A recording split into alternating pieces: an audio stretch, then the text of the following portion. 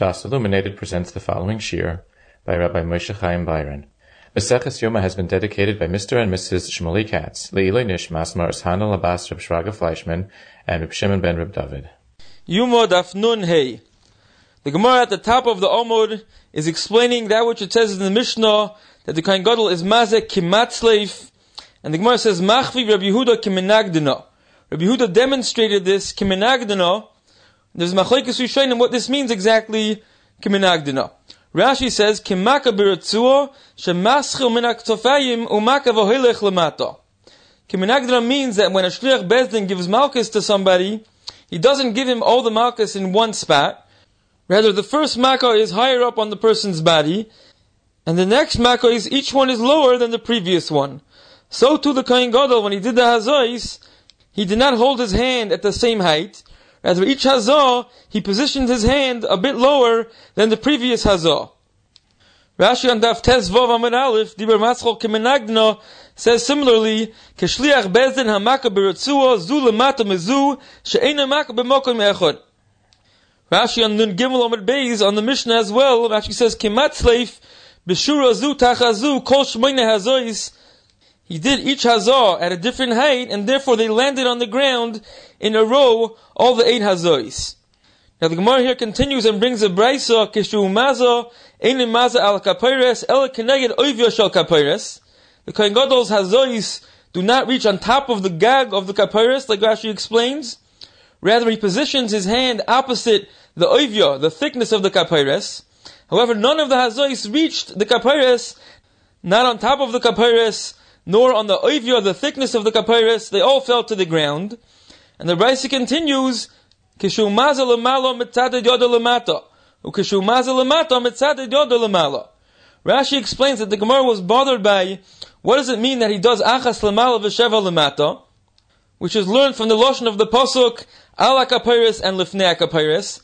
If it doesn't mean that it falls on top of the kapayres and on the side of the kapayres, they all fall to the ground. So what does it mean ala kapayres and lifnei kapayres?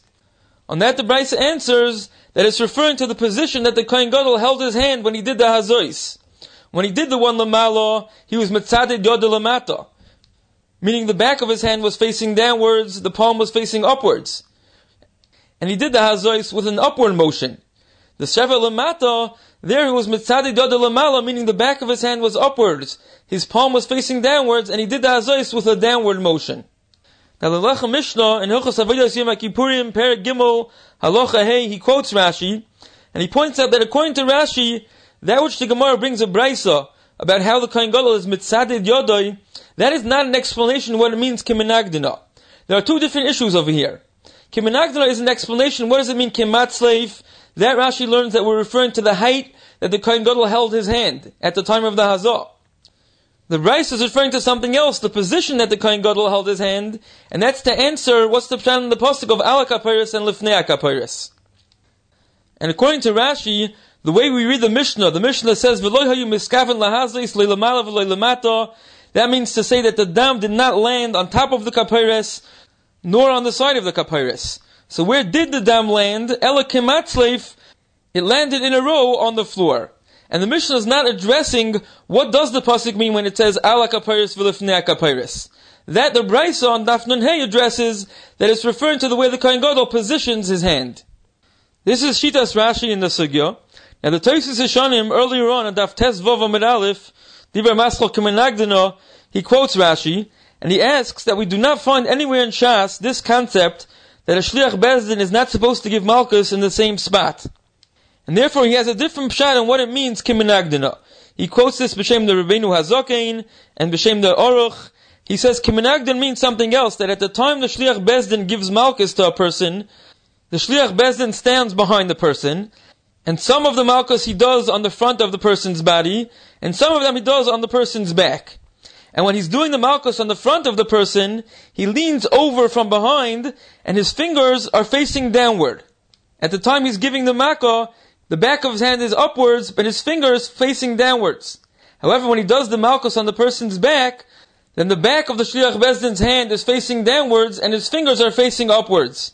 And the Gemara means to say, so too the Kohen Gadol, when he did the hazois, When he did the Hazor Lamalo, the back of his hand was facing downward, and his fingers were facing upward. When he did the Hazor Lamato, the back of his hand was facing upward, and his fingers were facing downward.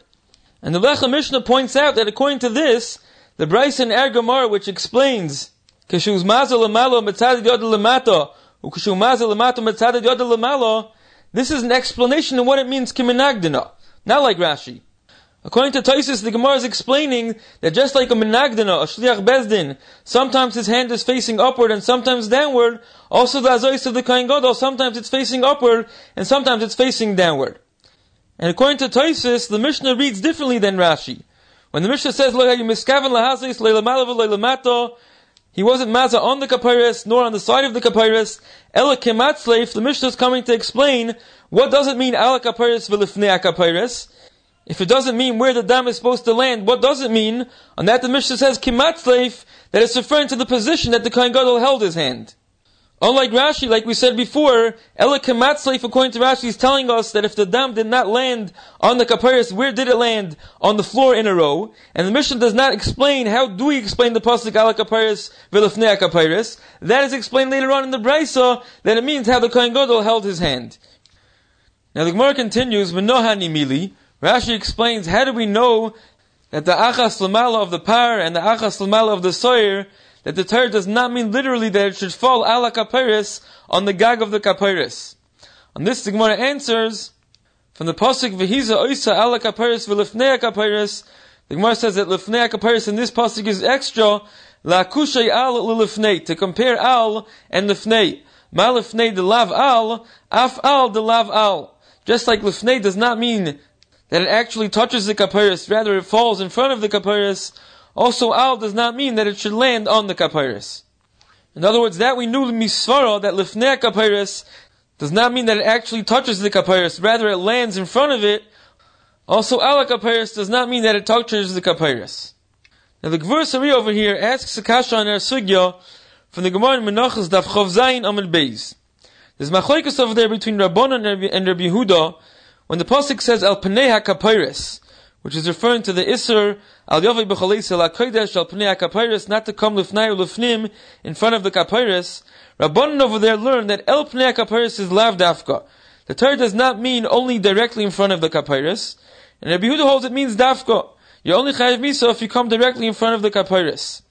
And the Gemara says similarly, they also argue when the pasuk says v'hiza el noichach pnei oyel moed, when you're mazeh from the dam of the para aduma towards the oyel moed, doesn't mean literally that has to be in the direction of the oyel moed, or even off to the side. Perhaps it's kosher as well. Here also the Gemara says that according to Rabbanon, noichach pnei oyel moed is lav dafka, and according to Rabbi Yehuda it's dafka. And then the Gemara continues, what about the pasuk al pnei hakapairis by the hazoy sadam on Yom Kippur? The Gemara says that according to the Rabbanon, we understand it's lav dafka, and therefore even during the Migdash Sheni, when there was no Aron, still the Kohen Gadol was able to do these hazois. However, according to Rabbi Yehuda that it's b'dafka, how were we able to do these hazois by the Migdash Sheni when there was no Aron? On this the Gemara answers a drasha from a pasuk, v'chipres Migdash HaKodesh, Mokim HaMekudesh LeKodesh. We learn from a pasuk that even a Mokim which does not have the Aron, rather it has the Kedusha of the Aron. Meaning to say the area in the Kodesh HaKadoshim where the Aron was supposed to be that has a special Kedusha, Kedusha Sa'aron, and therefore Hazois in front of that are also kosher. And the Gvur Sari asks, how does our sugya fit with this sugya in Menachos? According to the Rabbanan over there, Al Pnei HaKapairis is lav dafka, and therefore the Gemara understands that even when there was no Aron Bechlal, still you were able to do these Hazois. So what does our Gemara need a drasha to tell us that the Hazois do not have to land on the Kapairis? Al HaKapairis is lav dafka, it doesn't have to mamish land on the Kapairis. And furthermore, according to Yehuda over there, that it would be dafka, and therefore the Gemara asks that if there's no Aron, then we should not be able to do Hazois. But Lamaisa, after our Gemara says, La'kushay al l'lifnei, that the Hazois do not have to actually land on the Kapairis, so what is the Gemara asking over there that according to Rabbi Yehuda, when there's no Aron, you should not be able to do the Hazois? Our Gemara already makes a drasha to tell us that the Hazois do not have to land on the Kapairis. This is the Gvur Sari's kasha, that the two sugyas do not seem to coincide, as to you not fit, not according to the Rabbanon, nor according to Rabbi Yehuda. And he leaves off with Tzarchiyin. Now as far as his kasha according to Rabbi Yehuda, perhaps we could be madchik that even though Ergamar does say that we're makish al to lifnei, and it does not have to actually land on the kapayres, but it would seem that it still has to land directly in front of the kapayres. Just like lifnei kapayres means directly in front, so al would also mean not mamish on top, but also directly in front. But if there would be no kapayres at all, like during the times of the second Beis HaMikdash, the chayot should still be possible. The Gemara never said that it's lav dafka bechlal. The Gemara only said that it doesn't have to land on top of the kapayres. And therefore the Gemara in Menachos is asking that according to Rabbi Yehuda, the hazois would still have to be b'dafka right in front of the kapayres. How could they do these hazois by the second Beis HaMikdash? However, according to the Rabbanon, the Gvur Sari's kasha remains, if El and Al is always lav dafka, so here as well, why would we need a drasha to tell us that it does not have to actually land on top of the kapayres? Here also we should say, Al Panei HaKapayres is lav dafka. Now perhaps we can suggest a mahalach to answer this kasha of the Gvur Sari, but first we'll be makdim with an important yisoid from Rabbi Malin on the sugya. In the Chadusha Rabbi Leib, Chelik Beis, Simin Yud Zayin, he says that the hazois on Yom Kippur, Bein Abadim, and on the Peroiches, these hazois were fundamentally different from regular hazois that were done always on the Mizbeach. But derech klal hazois that have to be done on the Mizbeach, there's a specific place where the dam has to reach. Depending on the type of carbon, achatos, the mokim matan dam is the kronis of the Mizbeach. By Oila and Shlomim, it's Shtayim Shem Arba, the dam has to reach the four sides of the Mizbeach. Over there's a din where the dam has to touch. Only once the dam touches the proper place on the Mizbeach, the kapara of the carbon is accomplished. Masha'inkein the hazois bein habadim on Yom Kippur, and the hazois on the Peroiches as well.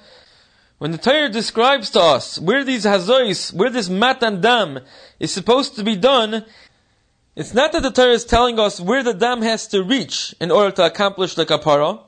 Rather, it's a different din where the maisa hazo has to be done. The dam does not really have to reach anywhere.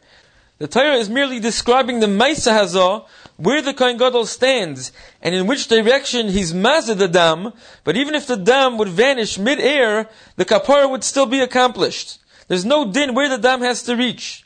And even though Rashi in a number of places says that the dam is noifel la'aretz, Rashi does not mean that there's a din that the dam has to actually land on the ground in front of the kapayres or in front of the pareiches, like we'll see later on. The hazois in the front of the pareiches as well do not have to reach the pareiches. Rashi does not mean that there's a din they must land there. Rashi is merely telling us the matzias that the dam falls to the ground. But actually you do not need the dam to reach any specific place in order to accomplish the kapara. And he says this has practical nafkaminos. One example he gives is there's a Mishnah L'Melech in Perek Gimel, Avodas Yom Kippurim Halacha Hey, based on a Tosis in Zvachim. The Gemara in Zvachim Daf Tes Vov Omer Aleph tells us an interesting din. Hayemaze v'nikta yodei shel maze ad shelo higia dam la'avir hamizbeach. What happens if the kohen, he sprinkles the dam, but till it actually reaches the mizbeach, he already became a Baal Mum. His hand was severed, and he's no longer ready to do the avodah. And the Gemara over there says that the din is that it's possible. We learn from a pasuk v'hiza v'nosan that until the dam actually reaches the mizbeach, the avodah is not complete, and therefore the kohen has to remain kosher until the avodah is over. If he became a Baal Mum before the dam reached the mizbeach, the avodah is possible. And the Mishnah Melech is mevur that the hazah of the Kohen Gadol on Yom Kippur, Lifnei HaKapayres, since it does not have to actually reach the Kapayres, so it does not have this din. If the Kohen Gadol will become a Baal Mum immediately after the dam leaves his hand, the avodah will still be kosher. And Reb Leib explains, the pshat is that since there's no din where the dam must reach, so the avodah is complete immediately after the dam leaves his hand. Whereas hazois on the mizbeach that have to reach the mizbeach, there the avodah is not complete until they actually reach there. With this yisoid, Reb Leib also explains a Rashi in Zvachim. Rashi over there says that the Kohen Gadol has to stand bein habadim at the time he's mazeh the hazois in front of the kapayres. The truth is, this is mashma from our Mishnah as well on Nun Gimel Amud Beis. The Mishnah says, Omad b'mokim she'omad. He stands in the same place where he put the ketores, which is bein habadim. And Rabbi asks, is there actually a din that the Kohen Gadol must stand bein habadim? If the Kohen Gadol would stand a bit off to the side, and his hazois would reach right in front of the kapeiros, wouldn't that also be kosher? Why is this any different than from any other matan dam on the mizbeach, where there's no din where the Kohen must stand at the time he does the matan dam? As long as the dam reaches the place where it has to reach, by a chatos on the keren of the mizbeach, or by an oila v'shlamim, shtayim shem arba, the Kohen can stand anywhere he wants as long as the dam gets where it's supposed to reach. And he explains the difference is with this yisoid. By the Kohen Gadol on Yom Kippur, the mokum that the Torah describes for the hazah is not a mokum where the dam has to reach. It's a mokum where the avodah must be done. And in order for it to be considered that the hazah was done in front of the kapeiros, the Kohen who's doing the avodah also has to be standing in that specific mokum. Whereas other matanos on the mizbeach, there's no din where the Kohen has to stand, because there the din mokum that the Torah describes is just a din where the dam has to reach. As long as the dam reaches there, there's no din where the Kohen must be standing. Now this yisoid is all based on the fact that the dam does not have to reach on the kapeiros. Like the drasha Gemara makes, la kushay al lilifnei, that al does not actually mean that it reaches on top of the kapeiros. However, before this drasha, if the dam would have to actually reach on the kapeiros, then it would be pasha to Rabbi that the din hazah in Yom Kippur on top of the kapeiros is not any different than matan dam on the mizbeach. The Torah is telling us where the dam has to reach. Here too, the Torah would be telling us the dam has to land on the kapeiros in order to be machshar the carbon. And if so, perhaps we can answer the kasha of the Gvur Sari. He asked from the Gemara in Menachos Daf Chav Zayin Amud Beis, according to the shita of the Rabbanon, that hold that whenever the Torah says al or el, it does not mean dafka, it could even be off to the side. So Bishlama in the cases that the Gemara brings, when the Torah describes the hazois dam by the para aduma, which have to be done towards the pnei oil mayid, so there the Rabbanon hold it's lav dafka, even if it's not mamish in that direction, rather it's litzdadim off to the side, that's also good enough. Or when the Torah describes who's chayiv misa for coming into the Kodesh HaKadoshim, it says al pnei kapeiros, it's lav dafka, it doesn't have to be directly in front of the kapeiros, it could even be off to the side. But those are cases where something has to be done in front of something or towards something. But here, when the Torah would be telling us that the Kohen has to get the dam on top of the kapeiros, here surely we would not say that it's lav dafka. If the kapeiros would be like the mizbeach, the kapara of the carbon is accomplished by the dam reaching on top of the kapeiros, then surely we wouldn't say it's lav dafka. If the dam never got there, there is no kapara.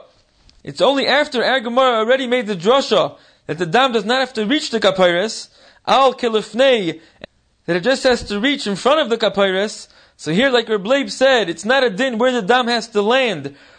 Rather, it's a description of the Maisa Hazah. It has to be done in front of the kapeiros, towards the kapeiros. So here already the Gemara in Menachos could say that according to the shita of the Rabbanon, that al and el is lav dafka. So here also, even if it wasn't mamish towards the kapeiros, even if the kapeiros was not there bichlal, also it would be kosher. But again, this is only after we know there's no din where the dam has to reach. So the two Gemaras are not sois to each other. We need the Josh and the Gemara to tell us the dam does not have to actually reach on top of the kapeiros. Rather, it has to be done in front of the kapeiros, towards the kapeiros. On that, the Gemara Menachos tells us that this is telling the Machlokes Rabbanan and Rabbi Yehuda is that mamish bedafka. What about if it's not really towards the kapeiros, or even if the kapeiros is not there, it would also be kosher according to the Rabbanon. But according to Rabbi Yehuda, it would be dafka. It would have to be towards the kapeiros, and if the kapeiros is not there, it would be possible. Now further down the Amud, the Gemara discusses how the Kohen Gadol counted out the hazois. The Gemara brings the Machlokes Meir and Rabbi Yehuda, which the Gemara says, Marki Asrei, Umarki Asrei.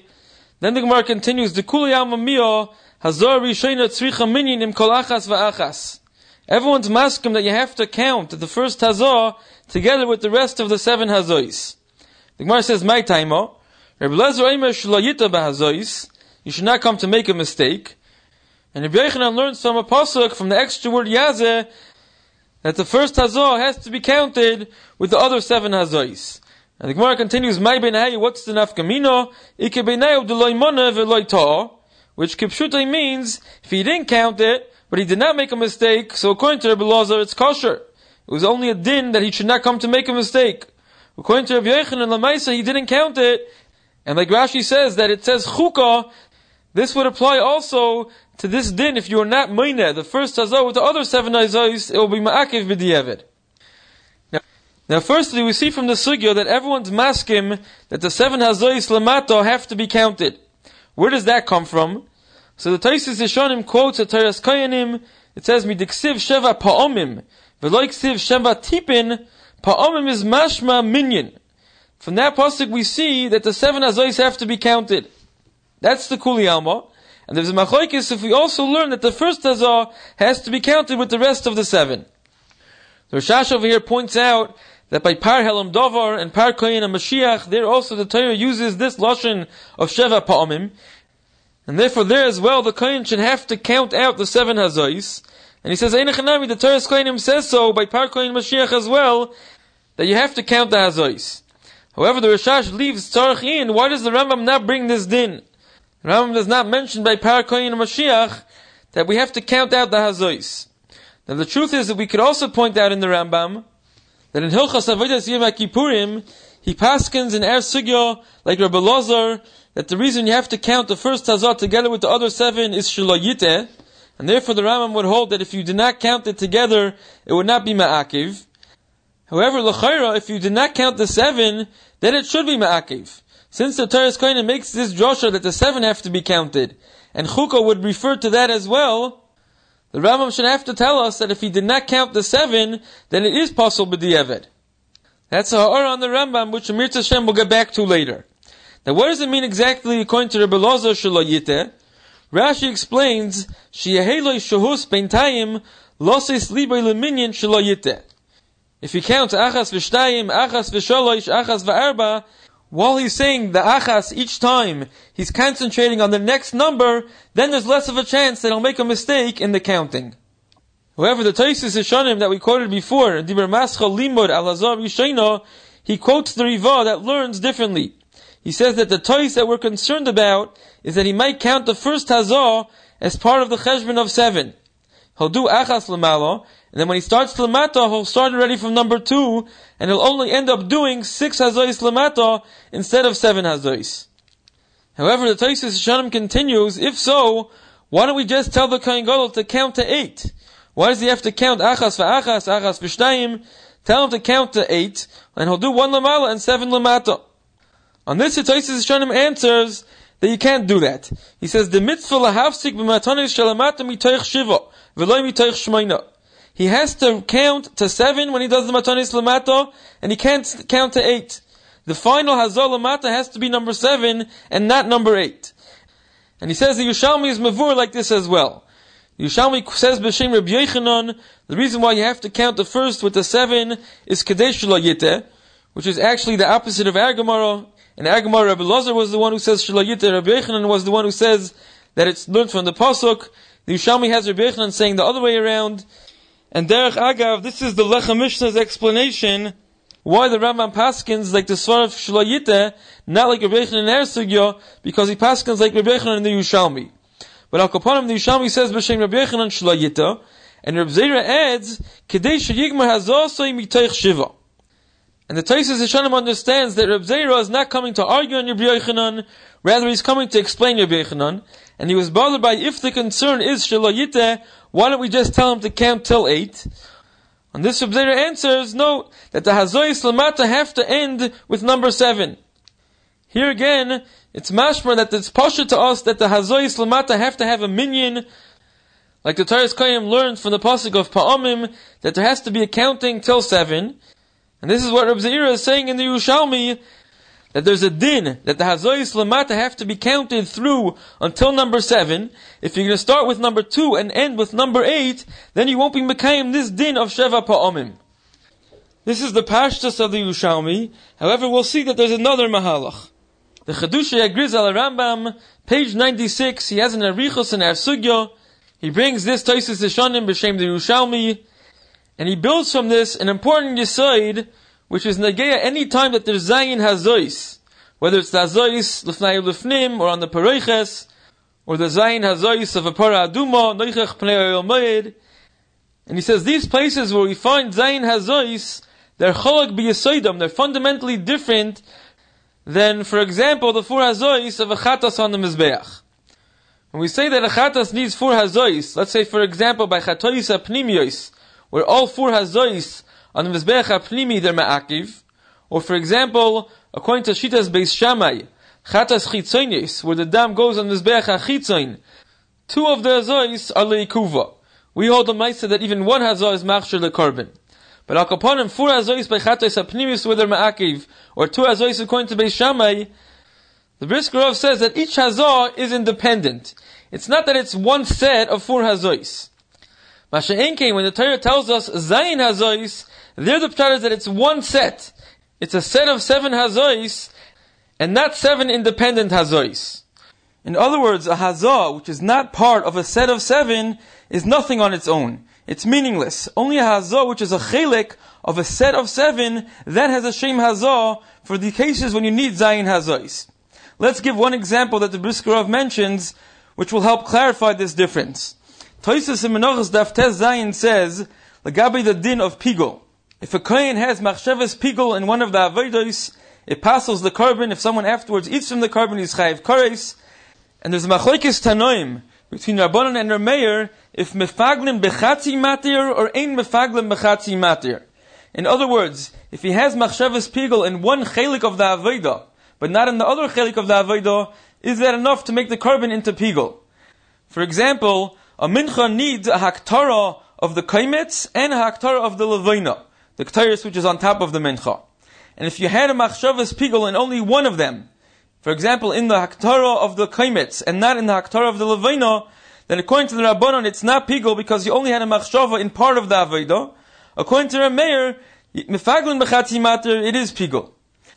However, the Gemara in Zvachim says that if he had a machshavas pigul in chatzi kaimetz, in other words, when he was makter part of the kaimetz, he had a machshavas pigul, and when he was makter the rest of the kaimetz, he did not have machshavas pigul, that even according to Rameir is not pigul, because a half of a kaimetz is nothing on its own. It's not even considered chatzi avodah. Now what about if the kohen has machshavas pigul in part of the hazois hadam? So the Gemara in Zvachim Daf Lamed Ches says that if the kohen had machshavas pigul in one of the matanis hadam by emchatos hapnimius, all 4 matanis are ma'akiv the hechsher. If he had a machshavas pigul in one of the matanis, the Gemara says that this is totally in the machlokes Rameir and the Rabbanon. According to Rameir, that mefaglim mechatzi matir, this is also considered that he had machshavas pigul in part of the avodah. However, Toisus in Menachos Daf Tes Zayin says that if the kohen had machshavas pigul when he was zayrik part of the 7 hazois bifnim, like bein abadim or on the pareiches, if he did not have machshavas pigul in all of them, only in some of them, Toisus says that's like a machshava in half of a kaimetz. In other words, it's not considered a machshavas pigul in part of an avodah, rather it's like a machshavas pigul in something which is not an avodah at all. Just like if you're makter half a kaimetz on its own is nothing, so part of the 7 hazois on their own is nothing. And the Brisker Rav explains what's the difference between the Gemara in Zvachim Lamed Ches, that some of the 4 matanos of a chatois apnimius, that is called mefaglim bechatzi mater, it is considered part of an avodah, but some of the 7 hazois, that's considered nothing on its own. And the Brisker Rav explains using this yesod that when we have to do a hazah of a set of 7, so 1 or 2 out of them is nothing on its own. If it's not part of a set of 7, then it's not even a partial avodah. Masha'enkein echatas pnimius, which needs 4 matanos on the mizbeach hapnimi, each matana is independent. It does not have to be part of a set of 4 matanos. And as long as the korban in the end had a total of 4 independent matanos, then with that the kapara of the korban is accomplished.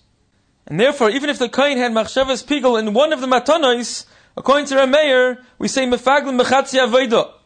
He had a machshavas pigul in part of the avodah. And the Brisker Rav says, where does this yesod come from? How do we know that when we have to do zayin matanos, then the pshat is it has to be part of a set of 7, and 1 on its own is nothing? The Brisker Rav says that the yesod is from our sugya. Our sugya is mevur that the zayin matanos need a minyan. You have to count them. There's machlokes if the first matana, the one shalamala, also has to be counted together with the 7, but everyone's masking that the 7 themselves have to be counted. And like Tosis Hashanim quotes from the Sifra, that we learn this out from the pasuk, it says Sheva Pa'amim, that we learn that there has to be a minyan. And like we see further from the Yushalmi that the Tosfos Rishonim brings, that there has to be a minyan of Sheva and not Shmeina. From the fact that you have to count out the matanos, that's muchach, that there has to be a set of 7. And it's not just a din that the korban has to have a total of 7 independent hazois. And the Brisker Rav proves that this is true by Parah as well. Any place where the Torah says 7 hazois, the pshat is that they need a group of 7, and a hazo, which is not part of a set, is not worth anything on its own. And he brings other rayas to this Yesod from the Gemara in Zvachim and from a Sifri. But then he continues and he says, how is it that we see from the word Sheva Pa'amim that you need a minyan? That you have to count out the hazois? Where do you see anything from Pa'amim about a dibur, about the Kohen Gadol speaking? And he explains the din based on a Mishnah in Maseches Parah, Perek Dalid. The Mishnah over there is talking about the hazois that you have to do Noichach Pnei Oyel Moed by the Parah Aduma. And the Mishnah says, Hiza Mishishis Shvius V'chazar V'hiza Shvius Psula. Meaning, if after the 5th hazah, he counted the 7th hazah, and then afterwards he went back and did the 6th hazah, the din is that it's pasul. This is the way the Rash and the Mefarshim on the Mishnayos explain. That he has to count the 5th one, and then the 6th one, and then the 7th one. If after the 5th, he said that the next hazah is the 7th, so the hazois are not in order, and it's pasul. And the Rosh over there in the Pirush Mishnayos explains that really you do not have to count Bechlal. If you're maza all the 7 hazois b'shtika, it's also kosher. However, if you did count, and you made a mistake, then it's worse, and it's pasul. And the Brisker Rav explains that it means like this. That really there's a din that all the 7 hazois have to be in order, and that's learned from the pasuk that says Pa'amim. Pa'amim tells us that the 7 hazois have to be numbered. They have to be a 7 consecutive hazois, meaning the first one is counted as number 1, the next one is considered number 2, and then number 3. It's not just that the parah has to have 7 hazois even randomly, rather one has to be designated as the first, another has to be designated as the second, and then the third, and then the 4th, and onward. And therefore, if he does the 7th before the 6th, the hazois are not in the right order, then it's pasul. And the Rosh is adding that really you could do the hazois b'shtika. You don't have to count them out. Rather, by default, the first one that you do automatically is considered number 1. The second one that he does automatically gets the shame of number 2. However, if he does choose to count, and after the 5th hazah, he says 7, so really he's designating this hazah as the 7th hazah. And then afterwards he's doing the 6th hazah. So the hazois are out of order. Through his dibur, he caused that the hazah after the 5th one was really the 7th hazah. And once the hazois are not kisidron, then it's pasul. In other words, that the problem over here is not that he didn't do a proper minyan. He doesn't have to do a minyan bechlal. Rather, the problem is that the hazois are out of order. From here again, the Brisker Rav proves that the 7 hazois have to have shaykhs to each other. They have to be a set of 7. And not only that, they have to be consecutive. They have to be designated as number 1 through number 7. An additional raya he has to this is from the Tosefta in Parah. The Tosefta says that we do not need that one kohen does all of the hazois. We can have 7 different kohenim, each one doing one hazah. But if 7 kohenim do a hazah at the same time, then it's pasul. And the Rash explains that this is learned from the pasuk of Sheva Pa'amim, that it has to be zeh achar zeh. And the Brisker Rav explains that it's the same yesod. There has to be a set of 7 hazois, and there has to be one designated as the first one of the set, the next one the second one of the set, and if you're mazeh at the same time 7 hazois, then there's nothing designating one as number 1 and another hazah as number 2. And therefore there's a problem, they're not kisidron, they're not consecutive, and therefore it's pasul. And according to what the Brisker Rav says, that this is only a yisoid by the zayin hazois, but by chatas hapnimius, which needs 4 matanos on the 4 kronos, there the din would be that if at the same moment 4 different kohanim each put the dam on a different karen, it would be kosher. Lamaisa, the korban had 4 matanos. You don't need that they should be a consecutive set. And with this, the Brisker Rav explains what is really the limud from the pasuk that says Sheva Pa'amim. That it's not really a din, there has to be a dibur over here. Rather, there's a din that the 7 hazois have to be kisidron. They have to be one after the other. This could be accomplished through counting them out by designating the first hazah as number 1 and the next hazah as number 2. Now with this, the Brisker Rav explains a new pshat in the Yushalmi that the Tosfos Rishonim brought. Rabbi Yochanan says, Kadesh lo yiteh, the reason why you have to count the 1 with the 7 is so you should not make a mistake. And Zira adds, Kadesh yigmar has also mitoich shiva. The Tosfos Rishonim understood that Zira was bothered by, if we're concerned about making a mistake, just count to 8. On that, Zira answered, no, that the counting has to end with 7 and not 8. But the Brisker Rav says a different pshat. Zira is coming to explain to Rabbi Yochanan that when he says Kadesh lo yiteh, Rabbi Yochanan did not mean that he'll make a mistake and he'll only end up doing a total of 6 hazois lemata as opposed to 7. Rather, what Rabbi Yochanan meant is he'll make a mistake in the minyan. He'll include the first hazah lemala and he'll count the 6th one as number 7. And therefore, even if he does end up doing 7 hazois lemata, but since he made a mistake in the minyan, he counted the 6th one as 7, that's also possible. And the Brisker Rav continues, he says, Ula yesh leimar, perhaps you can say a new pshat in our sugya as well. Our Gemara has that Rabbi Yochanan holds that you have to count the 1 hazah lamala together with the 7 hazois lamata. Rabbi Yochanan surely holds that you have to be meine bepeh, you have to count the 7, and you also have to count the 1 together with the 7.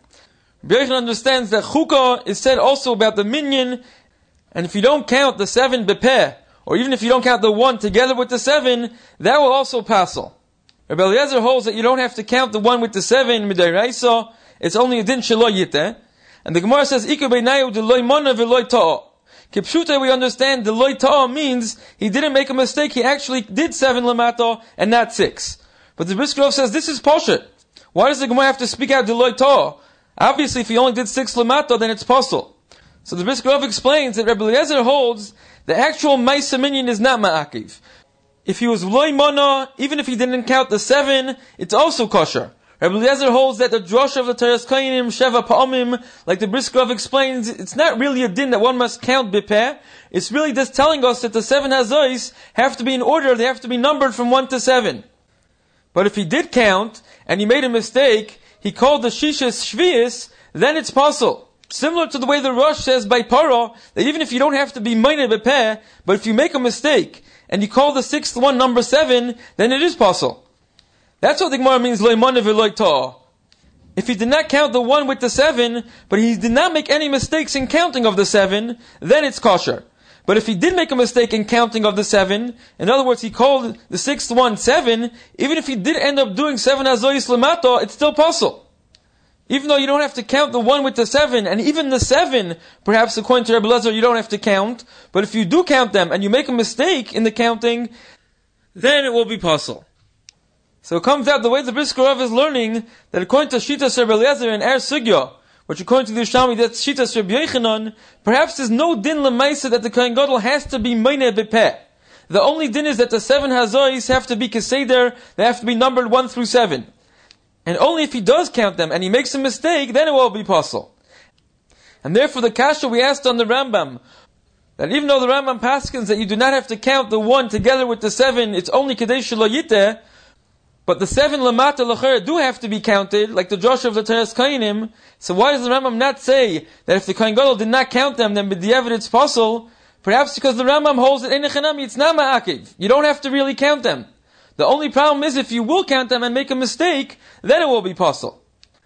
However, we could still point out in Ha'ara, why did the Rambam not tell us this din, that even if he actually did 7 hazois lamata, but he made a mistake in the counting, then also it will be possible. Now the Gvur Sari, earlier on in Daf Nun Gimel Amud Beis on the Mishnah that tells us that the Kohen Gadol has to count the 7 hazois, both the hazois that are lifnai lifnim and the hazois on the pareiches. And the Mishnah tells us by the Soyer as well, he counts the hazois lifnai lifnim and on the pareiches. And the Gvur Sari asks that even though we have a drasha on the Teres Kainim, from the words Sheva Pa'amim, this tells us that there has to be a minyan. This pasuk is only by the par, and it's only by the hazois in the Kodesh HaKadoshim. How do we know that there also has to be a minyan by the hazois of the par on the pareiches? And furthermore, as far as the Soyer is concerned, we don't have a makar that there needs to be a minyan, neither by the hazois lifnai lifnim, nor on the hazois of the pareiches. What's the makar of the Mishnah that this also needs a minyan? And the Gvur Sari suggests that perhaps we learn it out of a hekesh. The pasuk says, "Ve'osa es domai kasher osa l'dam hapar." There's a hekesh between the par and the soyer. Perhaps from there we learn that the soyer also needs a minyan.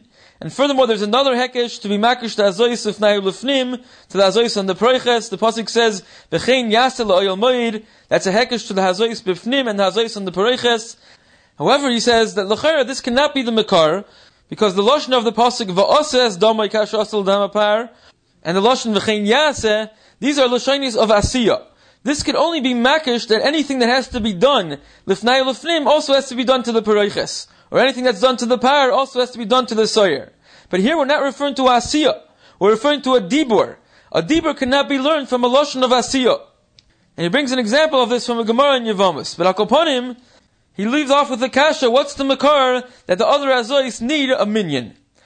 And there are those that want to answer this kasha based on the yisoid of the Brisker Rav. The Brisker Rav understood that the minyan over here is not really a din dibur bepeh. It's not the pshat that we need a certain amira of the Kohen Gadol in order to be mashur the hazois. Rather, it's coming to number the hazois so that there'll be a count of 7 consecutive hazois. So whether you hold like Rabbi Lazar and Er Sugyo, which according to the Brisker Rav, he holds that there's no din that you need a minyan midairaisa, as long as you don't make a mistake, it's kosher. It's only midarabanan that you have to be moine. Or if you hold like Rabbi Yochanan, who obviously holds that the minyan is ma'akev midairaisa, but even according to Rabbi Yochanan, it's not the pshat that it's the dibur that's ma'akiv. Rather, what's ma'akiv is that there has to be 7 consecutive hazois, and the only way he holds you can designate one hazah as number 1, and the next hazah as number 2, is by having a minyan bepeh. But either way, the yisoid hadavar is that it's not a din dibur. Rather, it's a din 7 consecutive hazois. And therefore, even though the lashon of the pasuk, which is makish, the par to the soyer, or the hazois bifnim to the hazois of the pareiches, the lashon is a lashon of asiyah, and the Gvur Sari said that we would not be able to learn a dibur. This is not really a din dibur. This is really a din asiyah. It's a din to have 7 consecutive hazois, and therefore we would be able to learn from the hazois hapar bifnim to the hazois hapar on the pareiches, and from the par to the soyer from this hekesh. Now at the bottom of the Omid, the Gemara discusses the shofars that they had in the Beis Hamikdash. There's machlokes Tanoim whether there was a shofar for kinei chayva. According to the Manamar, there was a shofar for kinei chayva. So anyone who's mechuyev to bring a cane, a set of a chatos, a oif, and a oilas oif, they put their money into the shofar, and the Kohanim would take the money and buy kinim for each person who was mechuyev a cane. Now even though the Kohanim did not know which money belonged to which person, that's not a problem. They bought the cane and they were makriv it for whoever the bailam really is. They were makriv l'shem mishahu. Now, like the Tosfos Rosh points out, by a carbon of a behemoth, you would not be able to do this because the bailam has to do smicha on the carbon, but oifos have no smicha, so all the bailam have to do is put their money into the shofar, and the kohen buys the cane for them and is makriv it on their behalf. Rabbi Yehuda argues, he says there were no shofars for kinei chayva, mipnei hataroivis. Rav Yosef understands this means mipnei taroivis chayva b'nedava.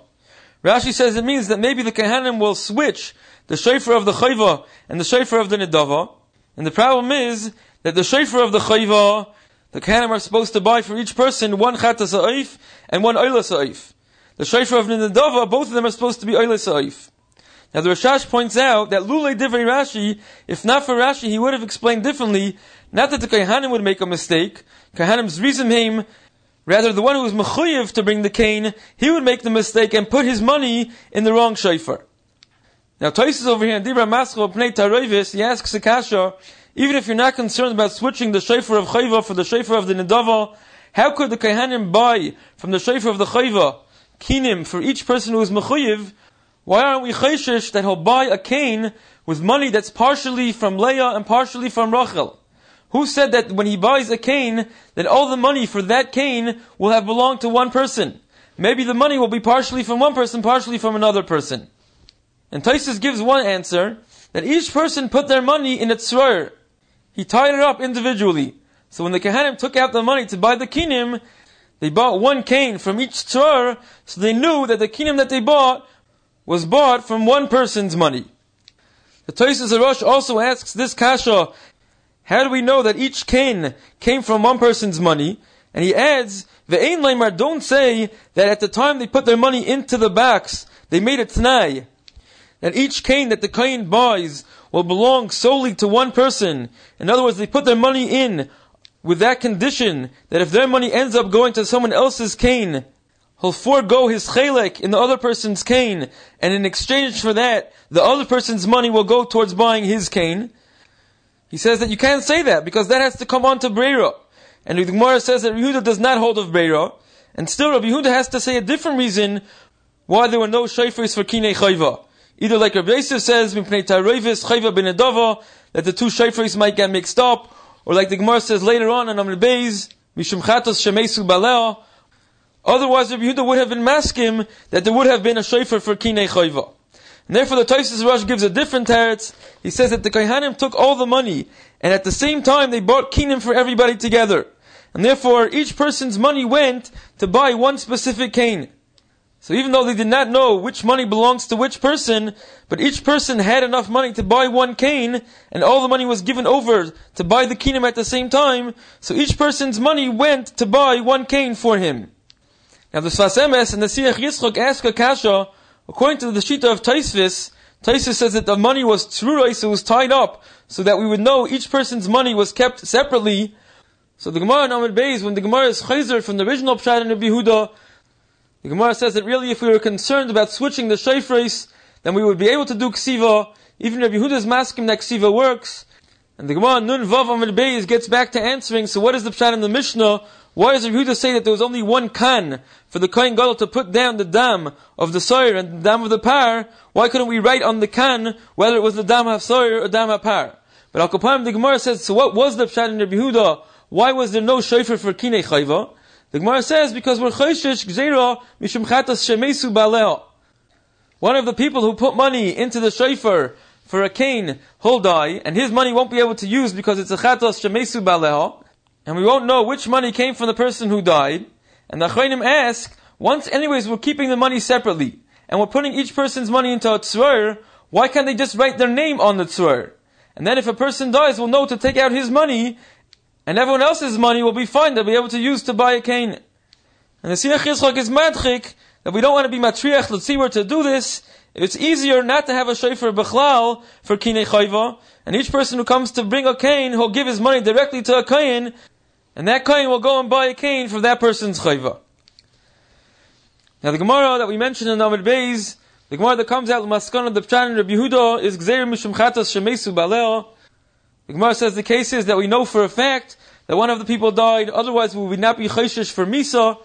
And then the Gemara asks a kasha, v'nivar arba zuzei v'nishti b'maya v'hanoch nishteru.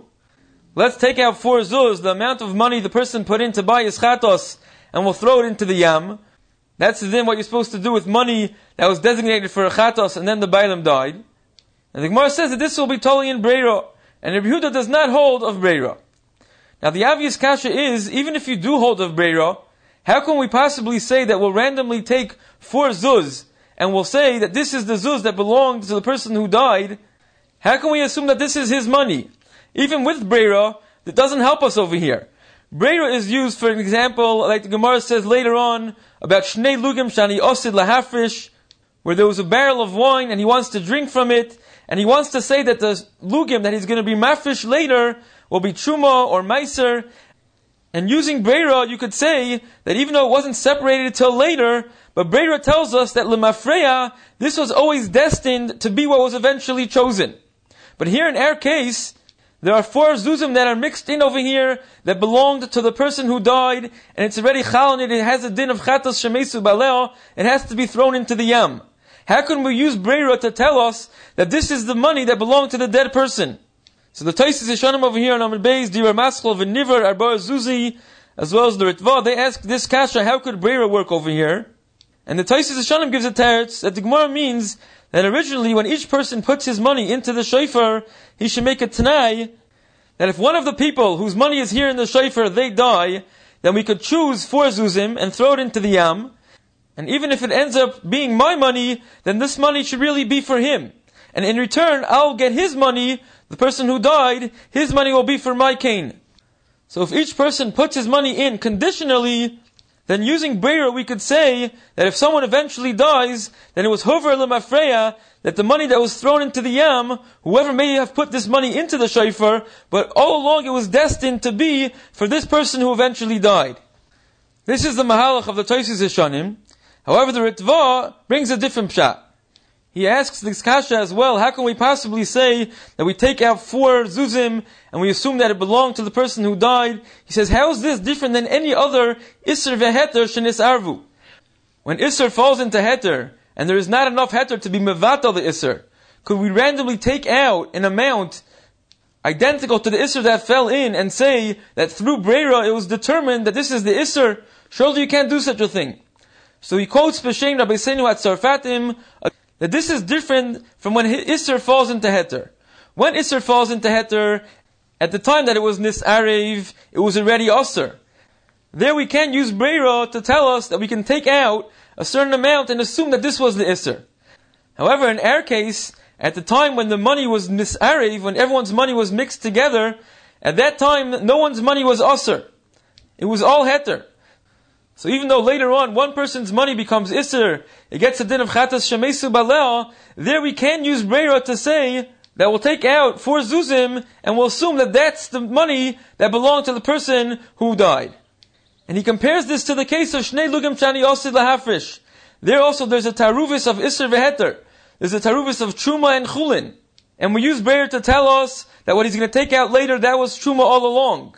The only reason we could do this, he says, is because at the time that they were nisarev, when all of this wine was mixed together, originally, there was no isser and no heter, there we can use breira that even though later on some of it becomes truma, now there's a taruvis of isser veheter, so breira could tell us that we could later take out shnei lugim and say that this all along was the truma. Now Tosfos in Tmura Daf Lamed Amud Aleph says this same yisoid. He's mechalek between a case when the isser and heter were nisarev, there breira cannot help. But if at the time that it was nisarev, everything was heter, there breira could help. And Tosfos there also compares our case to the case of shnei lugim shani osid lahafrish. And the Achronim ask, this Tosfos seems to be a pella. How can Tosfos compare our case to the case of shnei lugim shani osid lahafrish? There the truma was never determined until later on. Until later on when he separates shnei lugim, he says that this is truma, so we say that through breira, this was destined all along to be the lugim of truma. But our case is a mixture of different people's money. 4 zuzim belonged to one specific person who eventually died. Now, Einachanami, when the money was mixed together, there was no isser and no heter, but still each zuz belonged to one specific person. And when one person dies, his money gets a din of chatos shemesu baleha, that specific money now becomes isser. So now there's clearly a taruvis of isser veheter. There's a taruvis of money which has a din chatos shemesu baleha, and there's money which is roi for a carbon. How can we use breira later on to tell us that 4 zuz which we randomly take out, that's the zuz which has a din chatos shemesu baleha? How can breira do such a thing? It's against all logic. The Chassam Sofer in Archaim, Siman Kuf Chof Tes, he says that clearly Tosfos does not mean to say such a thing. It has no logic b'chlal. In the Tshuvas Beis Ephraim, Yeridei Siman Ayin, he discusses this Tosfos, and he also says that clearly the Tosfos does not mean to say such a thing. Clearly the Svar of Tosfos is only in the case that when the Isser is Chal, it's not Chal on one specific part of the Ta'arevis. Like for example, the case of Shnei Lugim Shani Osid Lahafrish, originally he did not designate which 2 lugim should be the truma. In that case we could use breira to say that when he eventually separates 2 lugim, that was destined to be the 2 lugim of truma all along. So what is the pshat of Tosfos in Tmura and the Ritva Bayos? How can they use this far to answer our sugya? So the Beis Ephraim says, based on a Trumas Hadeshen in Siman Shin Yudalid, the Trumas Hadeshen says that if a few shutfim all put money into one kiss, into one wallet, then become shutfim in each and every pruta of the kiss.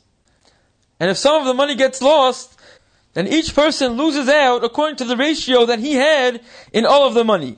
And he explains the pshat is because since they put the money together, they trusted each other, they're not makbid on each other, then all of the money becomes money of shutfis.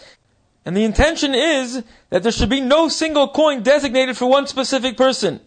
And with this he explains by this shofar of kinim as well, when everyone puts their money in, nobody is makbid that their cane should come specifically from their coin that they put in. And therefore they all have a din of shutfim. And when one person dies, the din chatas shemesu balea is not chal on any specific coin. Rather it's chal bichlolius, it's chal on all of the money in the shofar, that 4 zuz worth of this money has a din chatas shemesu baleo. Therefore, it's similar to the case of Shnei Lugim Shani Yosid Lahafrish. It was never determined which specific money gets a din chatas shemesu baleo. Just like by the Truma, it was never determined which Lugim have a din Truma on them. This is what Tosfos means to say, that if there was never Isser before the mixture, the Isser came after, meaning to say it came after and it was never designated on one specific part of the Tairovis, then we could use Breira later on to say that what's eventually separated from the mixture, this was destined all along to be the Chelek where the Isser was Chal. You have been listening to the Shiurim of Shas Illuminated. Shas Illuminated is a non-profit organization dedicated to broadening the learning of those studying the Daf worldwide. If you would like to make a donation or to dedicate a Daf or Masechta, please visit our website at shasilluminated.org or call 203-312-SHAS. You can also email us at shasilluminated@gmail.com.